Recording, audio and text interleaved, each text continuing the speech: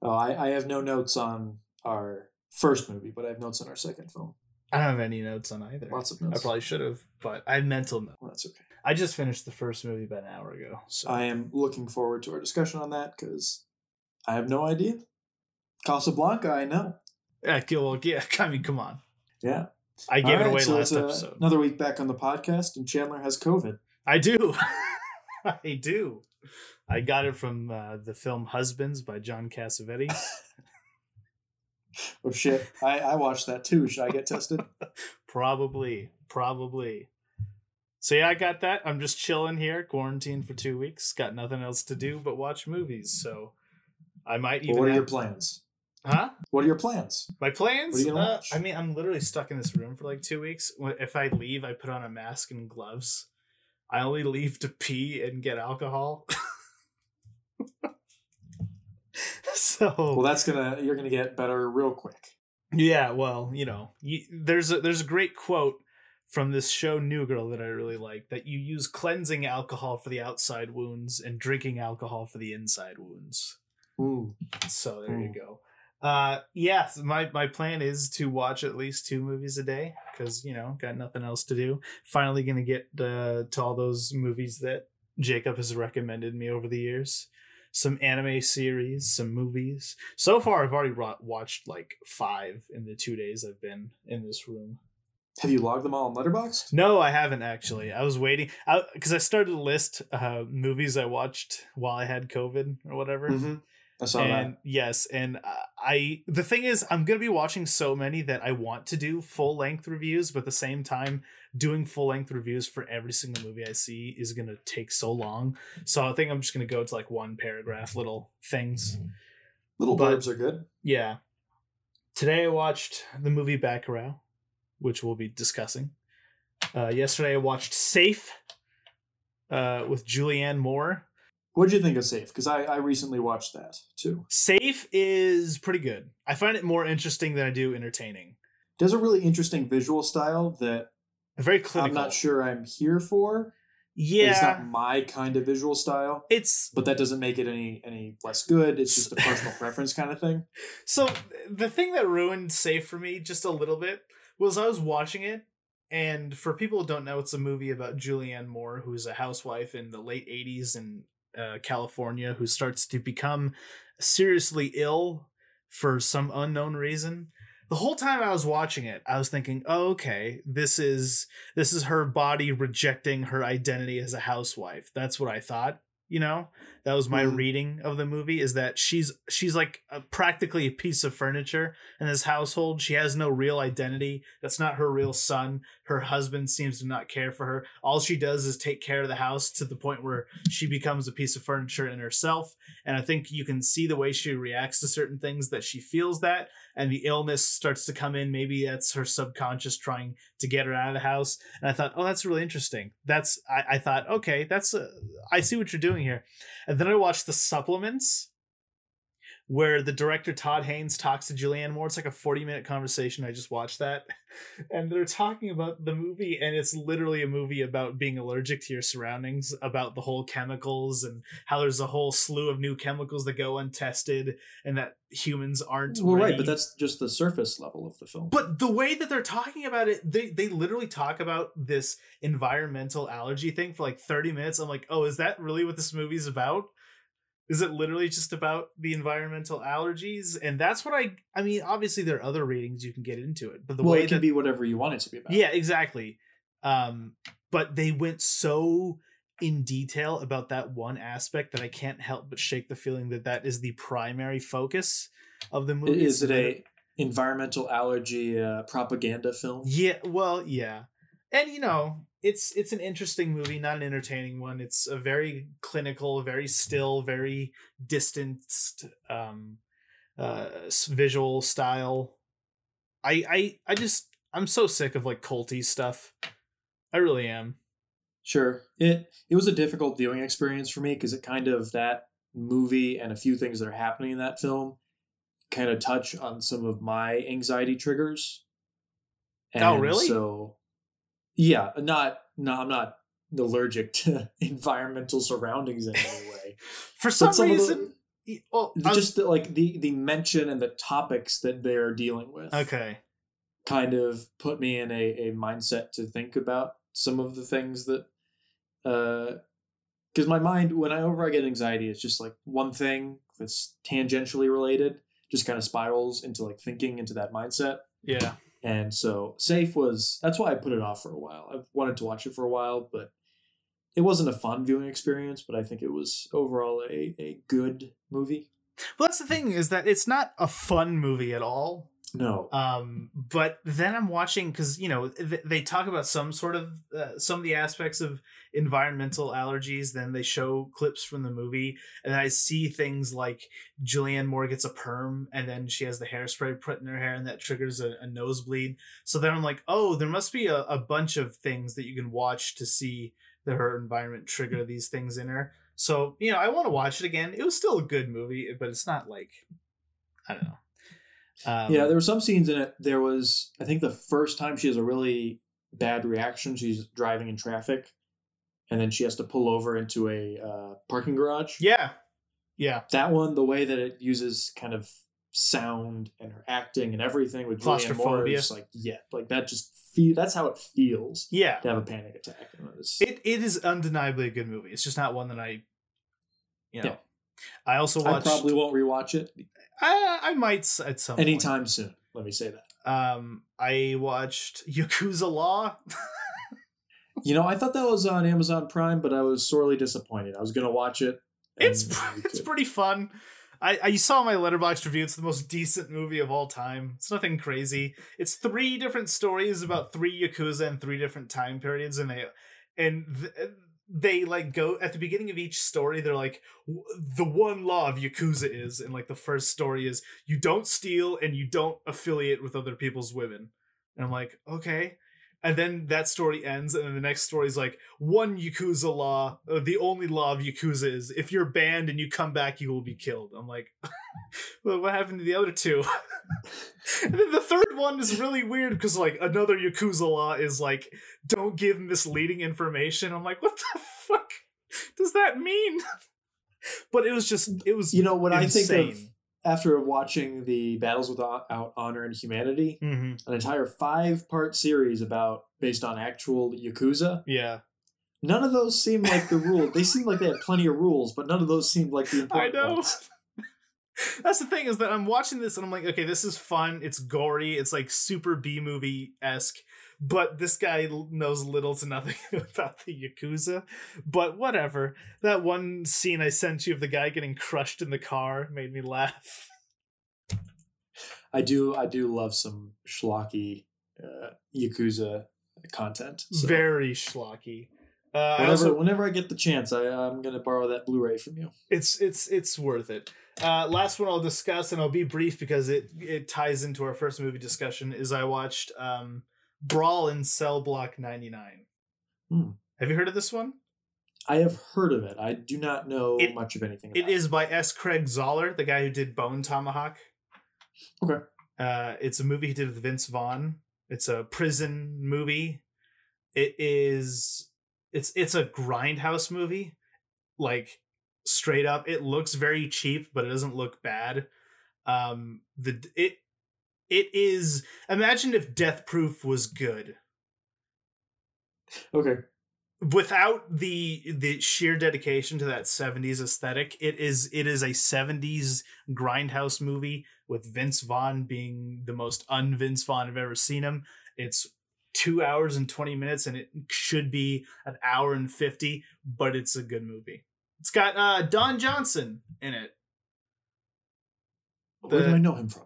He is one of the slave owners from Django Unchained. He's also the racist uncle in Knives Out. He looks like Colonel Sanders. Oh, yes. Yes, Don Johnson. Yeah. Yes. But again, I'll wait until we get into the discussion, because there's another really weird connection that's very coincidental. But yes. I have one question for you, because I don't know what you've watched, but I do know you watched one thing. I saw that you finally watched Daddy Long Legs. I did, yeah. How'd you like Daddy Long Legs? So this goes into what I wanted to bring up and update you on, is that at the end of every month, of course, things exit the Criterion Channel, and every month I say, here's all the movies that I want to watch before the end of the month, and space them out, Jacob. Space them out.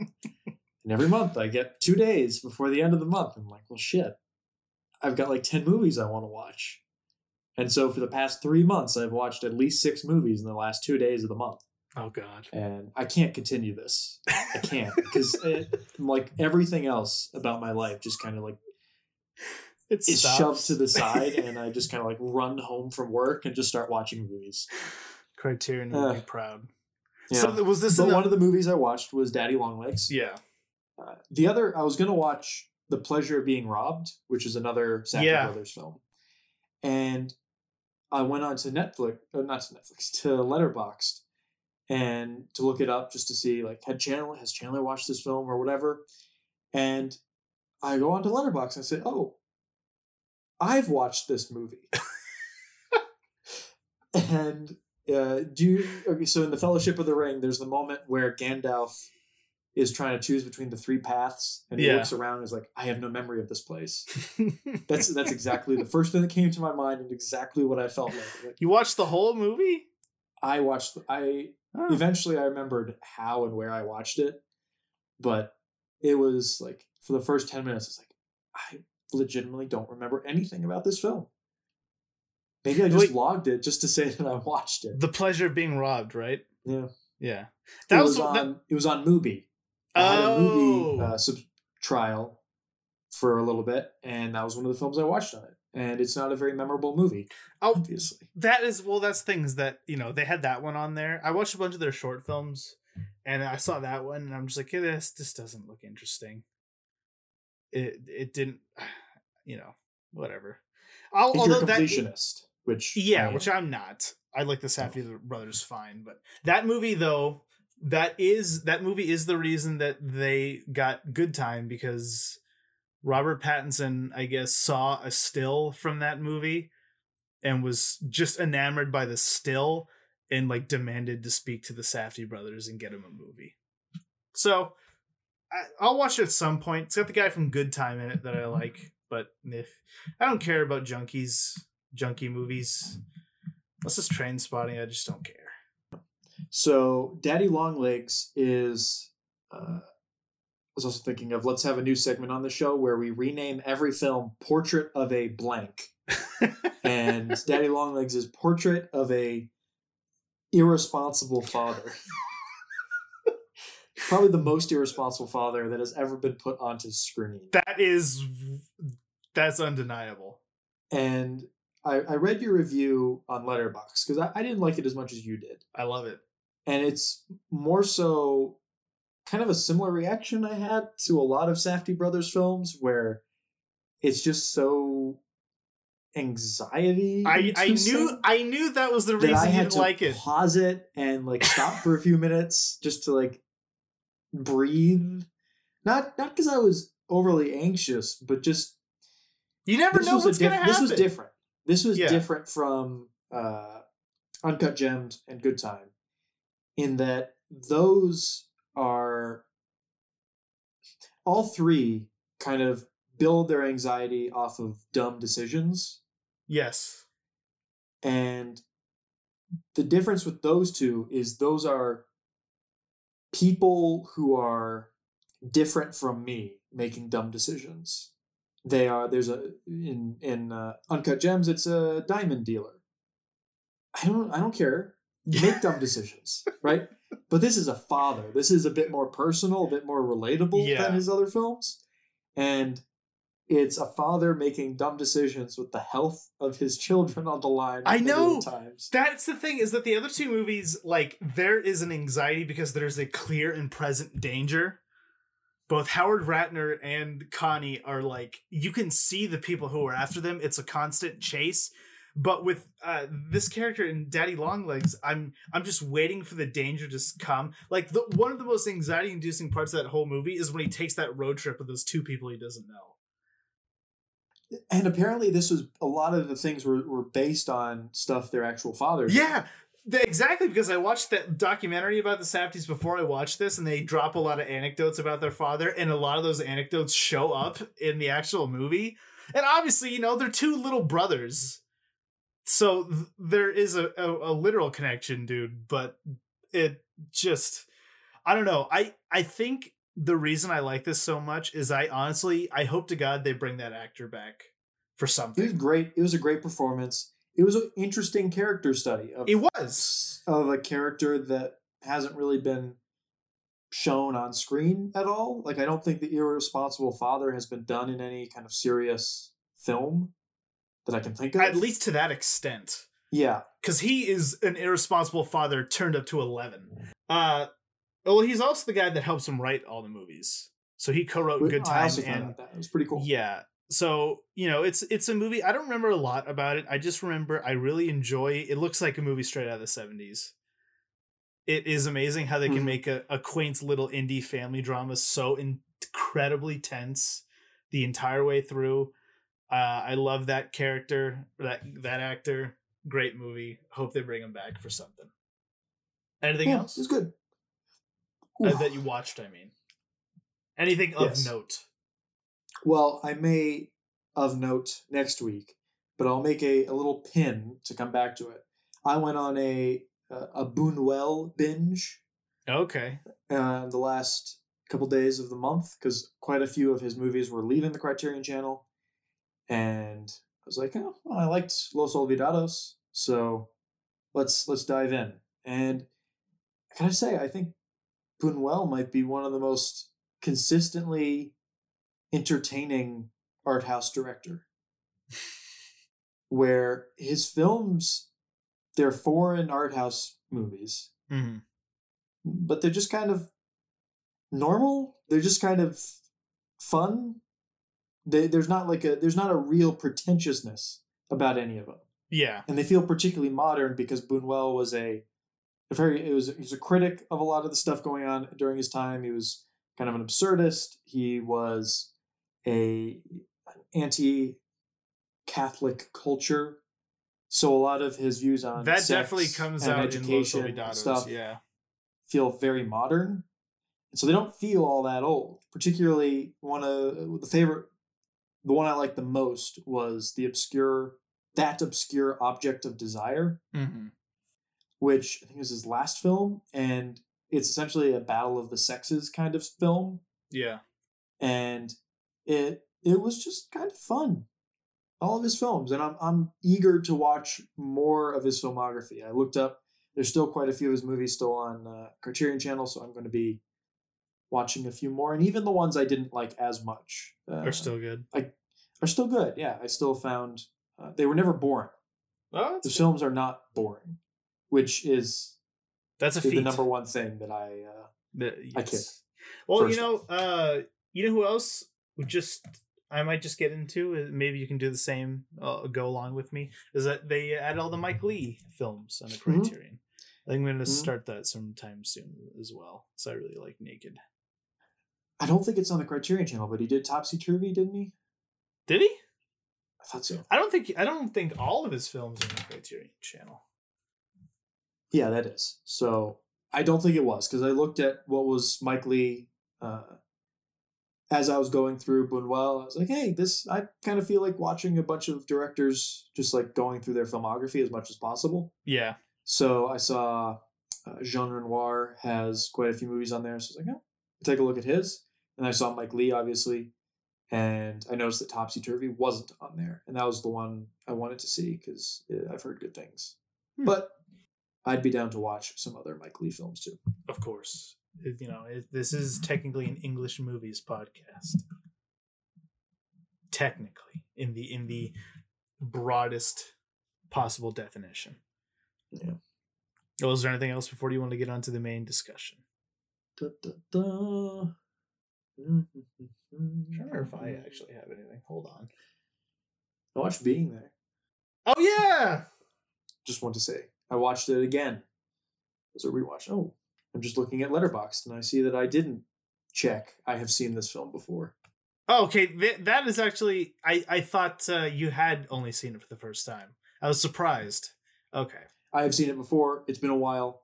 And one of those movies where I knew I would like it more if I watched it now. Is it on the BFI list?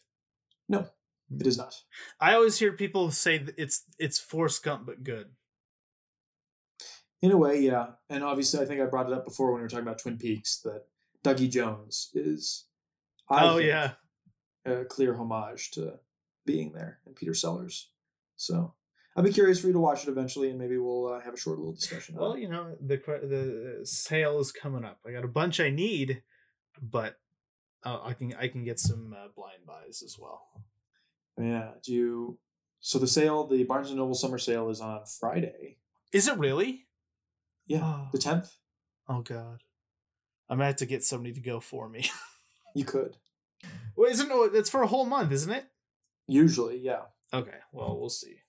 I won't. It usually starts at the very beginning of the month or a little bit before, so things are a little off this year, as people are aware of. So it might not last. It might not be the whole month or something, or it might. Who knows? But yeah, I'm looking forward to it. Might get the big Berg box. Oh, he's gonna get the Berg box. Maybe. Well, there's a lot of stuff that I want to get. So yeah, but we have a lifetime. Get it all. We have a lifetime. Well, those are the sales are typically when you want to buy the more expensive stuff. So I'm thinking about something as well. I don't know if I'll go as far as the Berg box set, but I was thinking maybe the Bruce Lee box set. But then I think that too.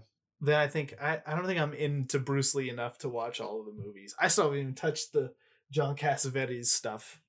It's a nice box set though. It is a beautiful box set. I know I got at least Marriage Story, Portrait of a Lady on Fire, and Come and See.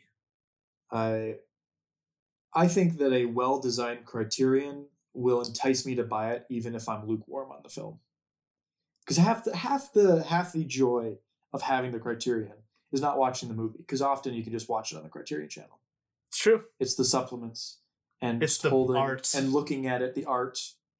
I recently got The Flavor of Green Tea Over Rice, which is an Ozu film, and it's one of like the mid-tier Ozu films. It's good, but when I got it and I opened it up, I was like, oh, I'm so happy I bought this. It just looks so nice. Smell aside, it just was really well designed. Here's my quick question before we get into the discussion. What is I'm not gonna say the best smelling because they all smell the same. What is the Criterion you own that had the most powerful scent? The one that you most remember?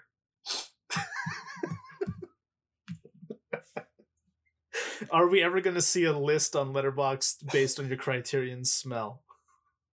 Should I go through them all, smell them, give them a rating out of 10, and then post my top 10 best selling? I actually, whenever I got the Criterions in the mail, because I got them from the Target sale, and got them in the mail, something about the packaging or the warehouse they were in, or maybe the heat, that they didn't smell correctly. Oh no! Did you send them back? But it actually wore off, and within a few hours, they had calmed down enough to smell correctly, like a Criterion should. I will tell you this, because I bought a Criterion like a month ago from the site, and they ship them to you in a tiny little box, little cardboard box, and I opened it, and this is what was in it. And that box, as soon as I opened it, just the scent was just, oh. The only thing I could think is, this smell is better than most of his films. I think the smell, it's different, but it reminds me of an old book. That's okay. And that's why I like it. I can see that. Like one that's sort of yellowed over time? Yeah. Okay. Yeah. But new. Like an old, new book. Like a vintage smell. Yeah. Like a recreation. Maybe they had it. There are smell testers, designers. I highly doubt that, but we don't know. We don't know. Every Criterion, because even the older ones I've had for a while still carry. The only one that still smells really strongly of mine is my Eraserhead one. Well, I want to say that the last one, the one that I've smelled a few times. This is just a weird conversation. It really is, but we'll end it soon, so it's fine. I guess The best smelling one is Solo. To be fair, that is an amazing criterion. It is. It is really large. It's the digipack, but it's also, I don't know, it's just a lot of content. A lot of content. All right, shall we go into the first film then? We shall. So for our first film this week, we are talking about the Brazilian film Bacurau from 2019. This is a movie directed by... I'm not even sure I really want to try to pronounce that name. I think Portuguese. Hold on, let me try. Kleber Mendonça. I don't know. Yeah, you're right, though. Filho. It's a dual director, it looks like. Juliano Dornelles. I didn't realize how... I don't know. Portuguese is this weird... So Portuguese it is is Portuguese, a weird language. Then. Yeah. Okay. It's like... Have you ever heard there are songs that are supposed to be English, but as English sounds to other non-English speakers? Yes. Yes. And one of them's in the season 3 of Fargo. But is that's it really? beside the point. Yes. Beside the point. There are songs that emulate what it's like to hear English from a non-English speaker's perspective. Portuguese is like hearing Spanish and French, but not. Like you're having a stroke. Like it's somewhere in between. Is it that, when I was watching this, I didn't know what the language was, because I knew it was South America, but I didn't think they spoke Portuguese in parts of Brazil. That's all they speak there. Is it really? Yeah. I did not know this. Okay. Brazil's the biggest Portuguese speaking country in the world. I had no idea. Interesting. But yeah, I know a good amount of Spanish, so I was confused. But every once in a while, you'll pick out a word. I'll get like alto or aurora, and I'm just like, maybe. I don't know. Yeah, God. The film is a co-production between Brazil and France. Look at that. Well, there you go. Just like the languages. It was apparently a box office sensation in Brazil, so claims the trailer. But it also said seen by over 1 million people in Brazil. And I'm like, well, there's like 100 million people in Brazil. Are you sure that's something you want to be touting? They could have just put it on the side of a truck and just drove around Rio or something. People have seen frames of this film. That much I can guarantee. Anyway, over 1 million people. It was entered into Cannes, 2019 Cannes. It was in competition for the Palme d'Or, which it lost to Parasite, as we all know. That's fair. It however won the jury prize at interesting. Cannes, and I've always been curious is like, what is the difference? Like, what's the point of having a jury? Like, I thought the jury voted on the Palme d'Or too. Yeah, I don't know. So that was a bit of a... That's interesting. Yeah, I don't know. As far as I can tell, it's like a way of Cannes recognizing smaller films that they think are really good and want to kind of boost up. Kind of like a publicity award in a way. And... Well, because, the water cooler conversations often revolve around what won the jury prize at Cannes. Yeah. Water cooler conversations at indie distribution companies. How familiar are you with Brazilian cinema? I have seen City of God. That is Brazilian. That is the only other Brazilian film. But they speak Spanish in that, don't they? No. Oh, okay. Oh, interesting. Yeah. I feel like this is a movie that we're not going to be able to discuss without spoiling it.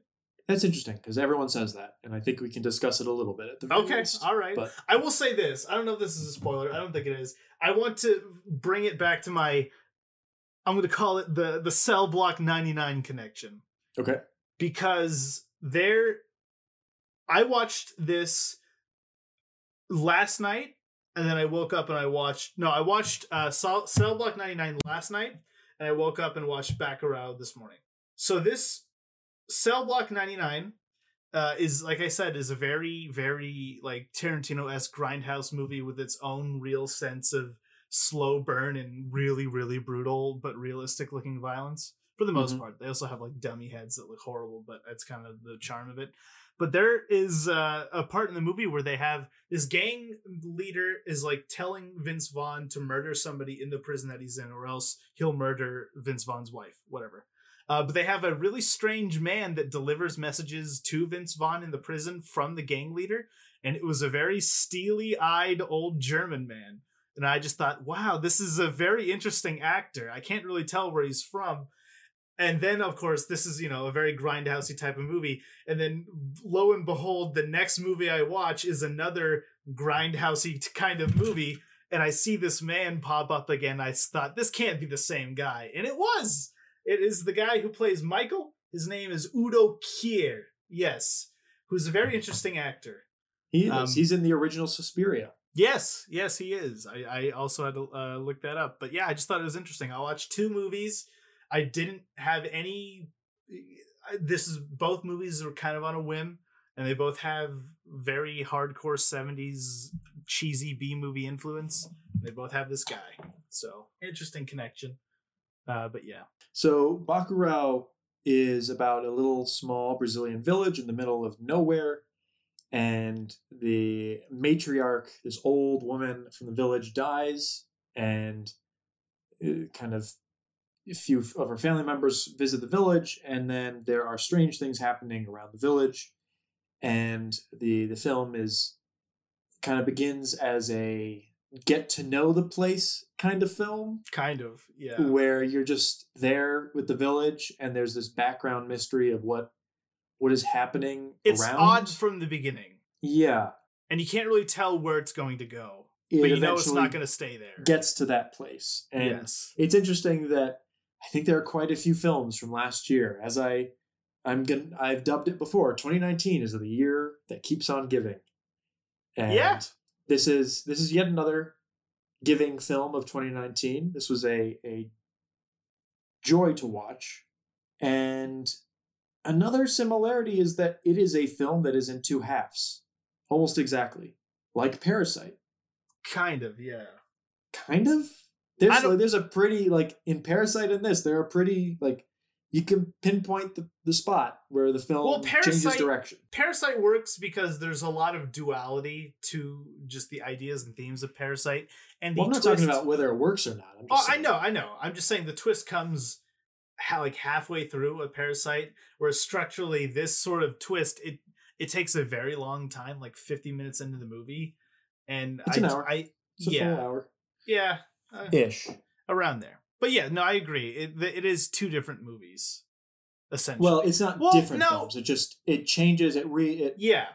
The plot is put into a different context in the second half. Yeah, I agree. But no, it does. Yeah. I don't know what we can discuss without spoiling it. Okay, well, just your thoughts and opinions, because I still have no idea what you think about this film. I liked it. I liked it a lot. a little long, a little slow, but I really enjoy the I don't want to say ambiguity, because that's kind of a word that scares people. But it is not very direct with its expositional stuff, and I kind of really enjoy that. There's very little exposition. Yes. And you can infer pretty much everything. I love movies that have real people in them, not super gorgeous people, just kind of people that you would believe are in this world, and you very much would believe it from all sides. Very interesting actors they got for this movie. Very interesting, including there's some, let's call it blunt nudity in this film. Well, where the scene is just going on, and then it cuts very just normally to a shot, and there's a naked person that cuts away, and it's not made any deal. They're just in the background. They're doing their thing. People are just naked. People just walk around naked in background. Backwater Brazil. Backwater Brazil. That's fine. But, it's not like these people, you can tell that this town is a little, it's not impoverished all the way. It's not like a third world country. It's a town that's a little behind the times, you could say, but it feels more like small town America than it does something like Soy Cuba's horribly backwater towns. The film takes place, it says, in the near future, in a few years from now. Oh, no, I didn't even And remember that. yeah, it blink and you miss it kind of thing. And there are certain elements of the film where like, oh, that's kind of futuristic. But there's also the village, for being out in the middle of nowhere, has a surprising amount of technology. Yeah, oh, they have like And TVs in their cars. Yeah, on the side of the car, they had like a No, I'm talking smart about like the board. ones inside In the car. classroom, they Yeah. had an iPad. Yeah, They yeah, have phones, yeah. and it felt, I've never seen or really considered like, what does a small town in a not as developed country with iPhones look like? And that was kind of interesting, to just kind of this very backwater small place, Mm-hmm. and yet they're very connected at the same time. It was an interesting location. I almost want to say it felt constructed. Like A lot the of it people did. that lived there, it didn't feel like a natural place, but it felt Well, that didn't matter, if that Yeah. makes sense. Like it felt like all of these people don't necessarily belong in the middle of nowhere. yeah. But then again, one, I'm not really too knowledgeable on the development of Brazil outside of the big cities. And, with that being said, it felt like a place created for this film, but it didn't matter because it felt real within the context of the film. Yeah, there are definitely some parts that you could tell. Okay, this is a movie thing, not a real thing. Like the greenhouse and the school bus, I thought was odd. Nice, but odd. But it doesn't. Like you said, it doesn't matter because it's all uniform in its presentation. We understand where this little town sits compared to the rest of the world. They have a mayor that doesn't even live in the town. And he comes and he delivers them stuff, and they hate him. Dumps books on them. He literally dumps books. Yeah. But so the second half of the film, I thought was thrilling. It was great. I was finally on board with the film. It took a while to get there. And the first half, it felt messy and kind of not all over the place, but I was struggling to really catch up to figure out who is everyone, what's happening. And part of that is I knew, like, the film is described as a weird Western. Yeah. And so I was thinking, oh, it's going to get violent at some point. When and how is that going to happen? So I was always like trying to figure that out. And the way it sets up what's happening later isn't as maybe smooth as something Parasite might have done, where the twist happens and I think back and I'm like, oh, that wasn't really like set up perfectly. It is there. And I did rewind after I finished and watched a little bit later on. It was like, oh, this film feels like something that'd be much more engaging on a second time. Okay. Where you're looking for that kind of stuff. Well, that's the thing, is that, with something like this, where they're slowly easing you into this premise or this twist, you would think that the first part would be setting up a lot more things that, because from the beginning, there is an uneasiness to the whole movie. I went into this completely blind. I knew nothing but the title of the movie when I went into this. That's probably the way to do it. So for the first 20 minutes of the movie, I thought, okay, is this going to be like some sort of weird, or is this going to be like some sort of like internal conflict type, struggling to come back home kind of movie? Because it spends a lot of time introducing these characters and this town that really, a lot of these little introductions don't really come full circle by the end of it. Mm-hmm. But yeah, when it finally starts to pick up, which it takes a bit, it literally takes like 50 minutes for me to think, oh, this is where we're going. Now I'm on board. I could definitely see somebody getting lost in like the first 30 or 40 minutes of this movie. Yeah. Not to say that it's bad. I really like the way this movie is shot. It's very dry. Reminded me a lot of Paris, Texas. The movie needs a drink of water. I'm going to rephrase what I said just because listening to you. And it took me a while to understand what the archetypal narrative was. Yeah. When you're watching a movie, we ground ourselves in the narrative. We try to figure out, like, what kind of film is this? What kind of story is it telling? Who is our protagonist and what kind of journey are they going on? So you begin to form expectations based off that. In Naked, it's a slow film about one central kind of anti-hero protagonist who's not really an anti-hero, but a not good person protagonist. And you kind of get on board with that very quickly, and you understand what the film is doing. Mm-hmm. It didn't, the archetype, the narrative of Bacurau doesn't really take full form until it gets to that midway twist. And then it becomes very clear that it is a violent meditation on some very interesting socio-political ideas that I'm not sure it ever really explores to their full extent. Yeah. And I found the film to be, at least the second half, to be more entertaining than I did thought-provoking.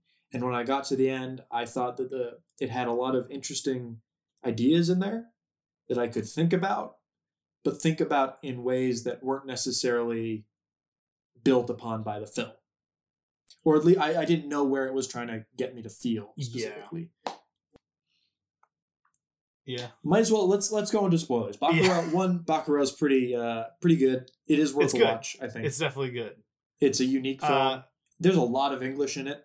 There is, and that was another weird thing that I didn't expect an hour into it that it is going to be English.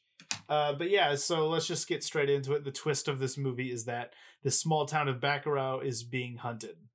Yeah, there's a bunch of people from America who come to this part of Brazil to hunt the people of Bacurau. This is the part where I'm confused because who are they hunting? The people.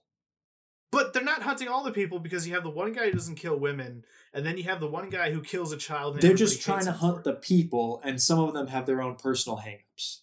That is irrelevant to. But I thought there was some sort of illusion that, like when they confront the guy about killing the kid, one of the guys says he was not a criminal. That's not what I signed up for. So part of me thought, okay, are they hunting the criminals of Bacurau? I still don't completely understand who they were aiming to kill. Yeah, I agree. It's not clear. And there's a TV show, apparently. Did you get that? No. Oh, yeah. No. Yes. In the film, yes. where they're watching people get shot in this TV show. I thought that like the people, the white people that were there to kill the villagers were part of that TV show. Yeah. But I also thought that one of the villagers early on, they talk about, I saw you in that video or whatever. You know what I'm talking about? Yeah. They're at the dinner. Yeah. Was he on the show? It's not clear. It's really not. But I'm surprised at how much is not clear in this film. But some of it feels pretty good. I don't know. Some of it feels like, okay, you can read between the lines, but some of it I'm just like, what are you talking about? I still don't completely understand why the doctor hated the woman who died. Yeah, on a rewatch, on my quote-unquote rewatch, it wasn't clear then either that it felt that there was something to her character. Like, she has this line where she says, when I die, will there be this many people at my funeral? Yeah. And I thought, is that, like, does she feel lonely? Does she have, like, hang-ups about people liking her or something? And it doesn't really go anywhere. And that was like one of the things where like there's a lot of stuff that isn't followed through completely or doesn't go anywhere, or stuff that happens later on in the film that I felt like, you could have tied this up a little neater. In particular, there's this part about the village museum, about how at the very end it's revealed that they have this heritage of hunting, of putting down this. There's this article like, Villa Bacurau puts down violent rebellion, and they have all these guns, and that's where they get their guns. And I was like, show this to me in the background of a shot early in the movie. Yeah. They mentioned when the two bikers come into town, like, do you want to see our village museum?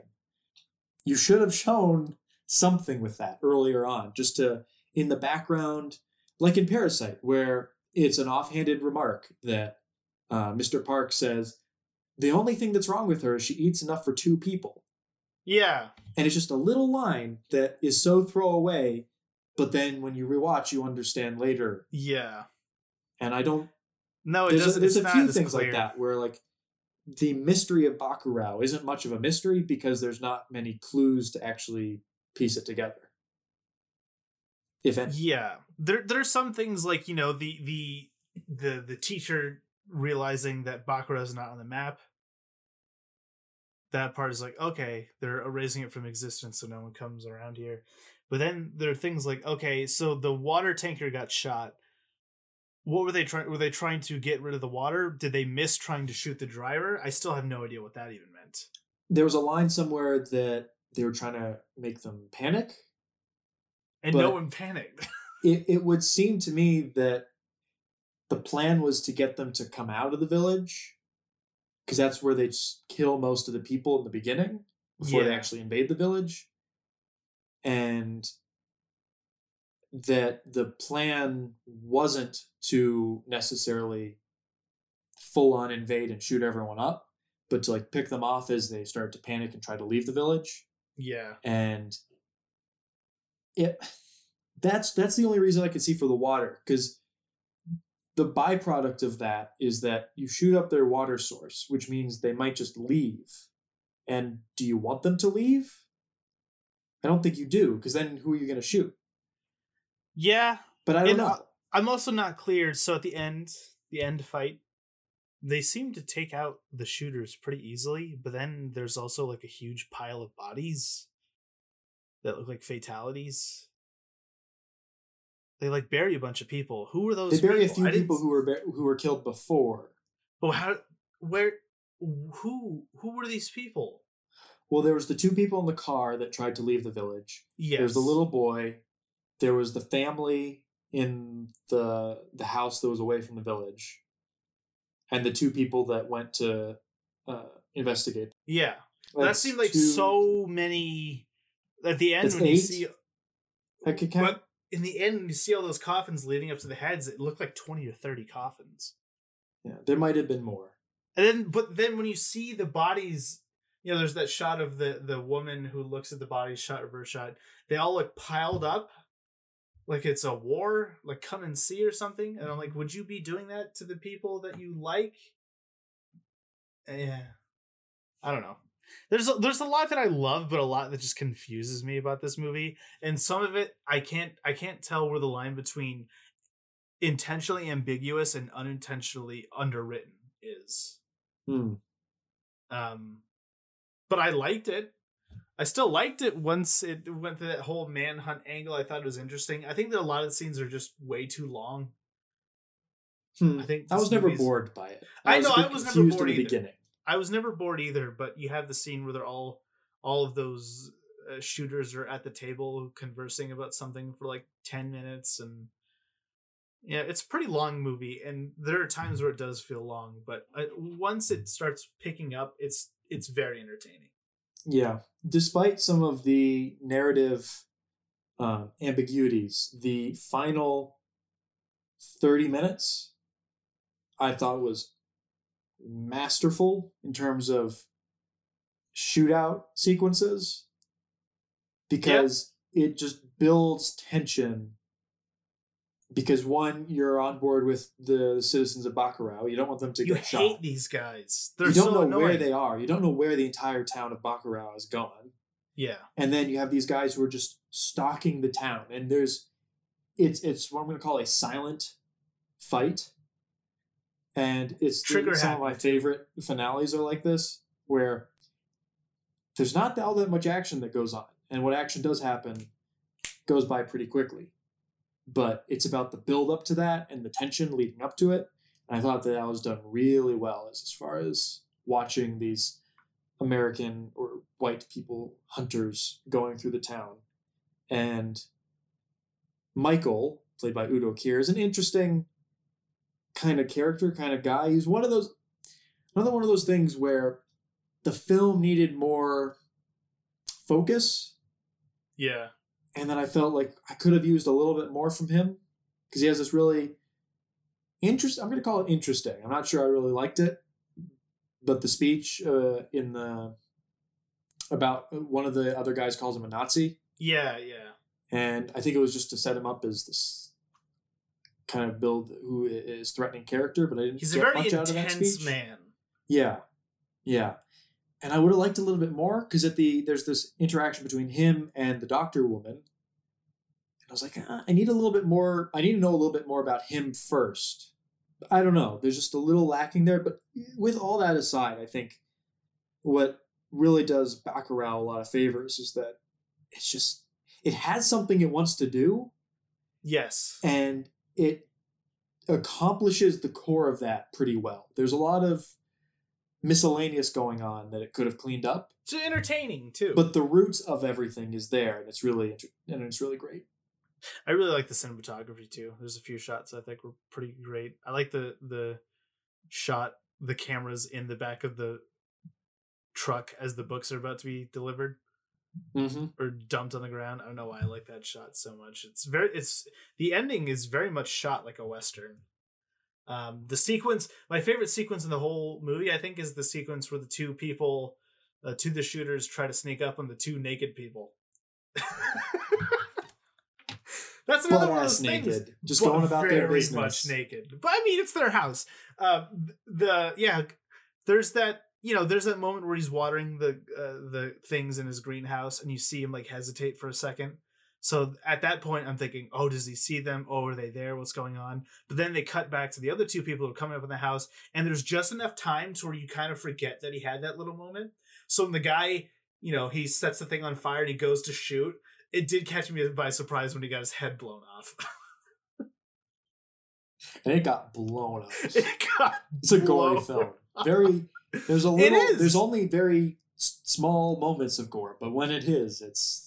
That's the other thing, is that so much of this, it's so similar to Brawl in Cell Block 99 or whatever, because that is another movie that is slow. It's very much taking its time to get where it needs to go. It may take a little bit too much time. It has that same guy, and it has very brief moments of gore that are just horrifying to watch. This whole movie just feels like, I don't know, part of it almost feels like a John Carpenter movie. Parts of it. Yeah. It's very much like a 70s kind of throwback, but it doesn't revel in that 70s-ness except for those few moments of gore. Takes a few cues from 70s films, but there's also not some the whole really aesthetic. There's also some really interesting, like, I find these shooters interesting. I don't find them sympathetic, but I find the idea that, okay, I would totally believe that there's a bunch of gun nuts in America who would go hunt Brazilians thinking they're doing the right thing. I especially hated that guy, that one guy who kills the kid. Hated him. Oh, hated him so much. So here's the funny thing. So Bacurau is obviously, it's kind of, I don't want to say race necessarily, but it is a film about the racism, colonialism, about the empiricism of American culture on smaller countries in a way. Yep, it is. And it's not the focus, but there are elements of it there. It's like undercurrents of political allegory too, because you have the mayor, and he's essentially sold them out to what we can assume is like an outside corporate interest of some kind. So before all of this happened with George Floyd, and this is a similar thing where I've been meaning to rewatch Do the Right Thing, where the types of racism that I've encountered in my life have been very subtle. Mm-hmm. Very subtle. And I've always thought that, like, if you go south, maybe there are, like, actual, like, out loud racists, but they're not everywhere. Like, it's mostly just a systemic thing that no one talks about. Like, it's not anything in your face. But then with all this happening and all the protests, and then the other day in the news, there were these two white people who were pointing guns at protesters. Oh, yeah. And suddenly the reality of Bacurau and all these people here to shoot people suddenly doesn't seem as far-fetched as I thought it would have. No, I definitely didn't think it was far-fetched at all. I mean, the execution is definitely stylized, but, and, there's some people that are outright almost cartoonishly evil. Yes, there is an element of that still. Yes, but I do think that this this concept, I don't think is all that far from reality. No. No. Sad. It is. But that's what makes it so satisfying when they get decimated. This is a weirdly morbid thing, but I do love a very creative death. And I do like the way that they send Michael off. I think that's pretty fun. Yeah. The last thing he said was, he shouts, "This is only the beginning." Back Row 2. Back Row 2. Electric Back Boogaloo. in action. Back for 2. round 2. Oh no. But Back Row 2, Michael Strikes Back. So two things. One is Michael shouts at the end, "This is only the beginning." Yeah. And I felt like the film wanted me to get something from that. I don't think it did. There's a lot of things where I feel like the film wanted you to get something from it, and it just doesn't. Well, I was thinking, is this a stretch to think like there will always be more white people trying to take advantage of smaller countries, of situations like this? Maybe. What do you think happened to the mayor? They put him on a donkey and a demon mask. What what is going on? I like to think he's still wandering the wilds of Brazil on that donkey. I like maybe that's Bacurau too. It's the mayor's. It's like an Odyssey where he changes as a man and comes back. I like that they were sympathetic to the donkey. They're like, "We're sorry." Someone has to do it. No, so the second thing is there's this kind of psychedelic undercurrent to the film where they all take drugs. Why? And there's a couple shots in the funeral sequence in the beginning. Yeah. Where she sees the water coming out of the grave and all that. Oh, yeah. I forgot about that. Then there's a few shots scattered throughout the film. And I'm like, I want you to lean into the fact that they're all taking psychedelics this whole time. Like, I felt like there was more to be explored there. Some more fun visuals. And there wasn't a lot. It was another one of those elements that I felt like it was just kind of there. And it didn't necessarily detract, but it didn't add anything. Here's one that I have. Why did the drone look like a UFO? What's the point of that? It's kind of, it felt a purposeful misdirection in the beginning, because I really loved the opening shot of this film, and where the credits are over the stars, and then the title, and then it slowly pans down to Earth. Mm-hmm. And you think it's going to be like an alien thing, because then a little while later you see a flying saucer, which turns out to be a drone. But I think like it's a misdirection to make you think like, oh, is it aliens? But in the context of the story, it's so dumb. No, yes, I don't know. It doesn't make sense. But I did like, that was one moment of really subtle payoff, where later on the Americans say, we have satellites in orbit that are hindering their communications or something like that. And they're like, oh, we saw a satellite in the beginning. There's a connection. And that was one of the few times that I felt like, oh, visually there was some setup here that I believe. Part of me thinks that I think a huge part of this movie is that the shooters underestimate the townspeople. So maybe I thought, okay, maybe you dressed it up as a flying saucer because then you'll think that the townspeople will think they saw a flying saucer. Well, it's also like if the townspeople go run and tell someone, they just seem like crazy people. Oh, we saw a flying saucer and people died. I just love how painfully obvious is that was added in post.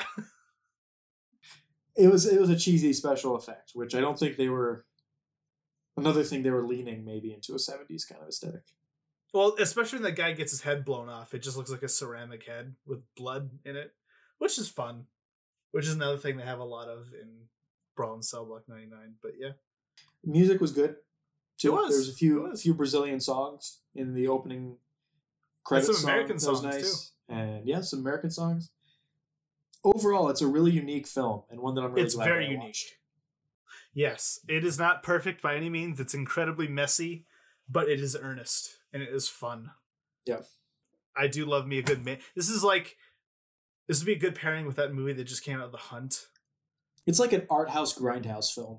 It is. It's both. It's fun. The first 30 or 40 minutes you might have your head shaking, but just wait. Just wait till the racists show up. Okay, so you want to go on to the next back one? around. Yes. We'll take a quick break and then we'll talk about the next one.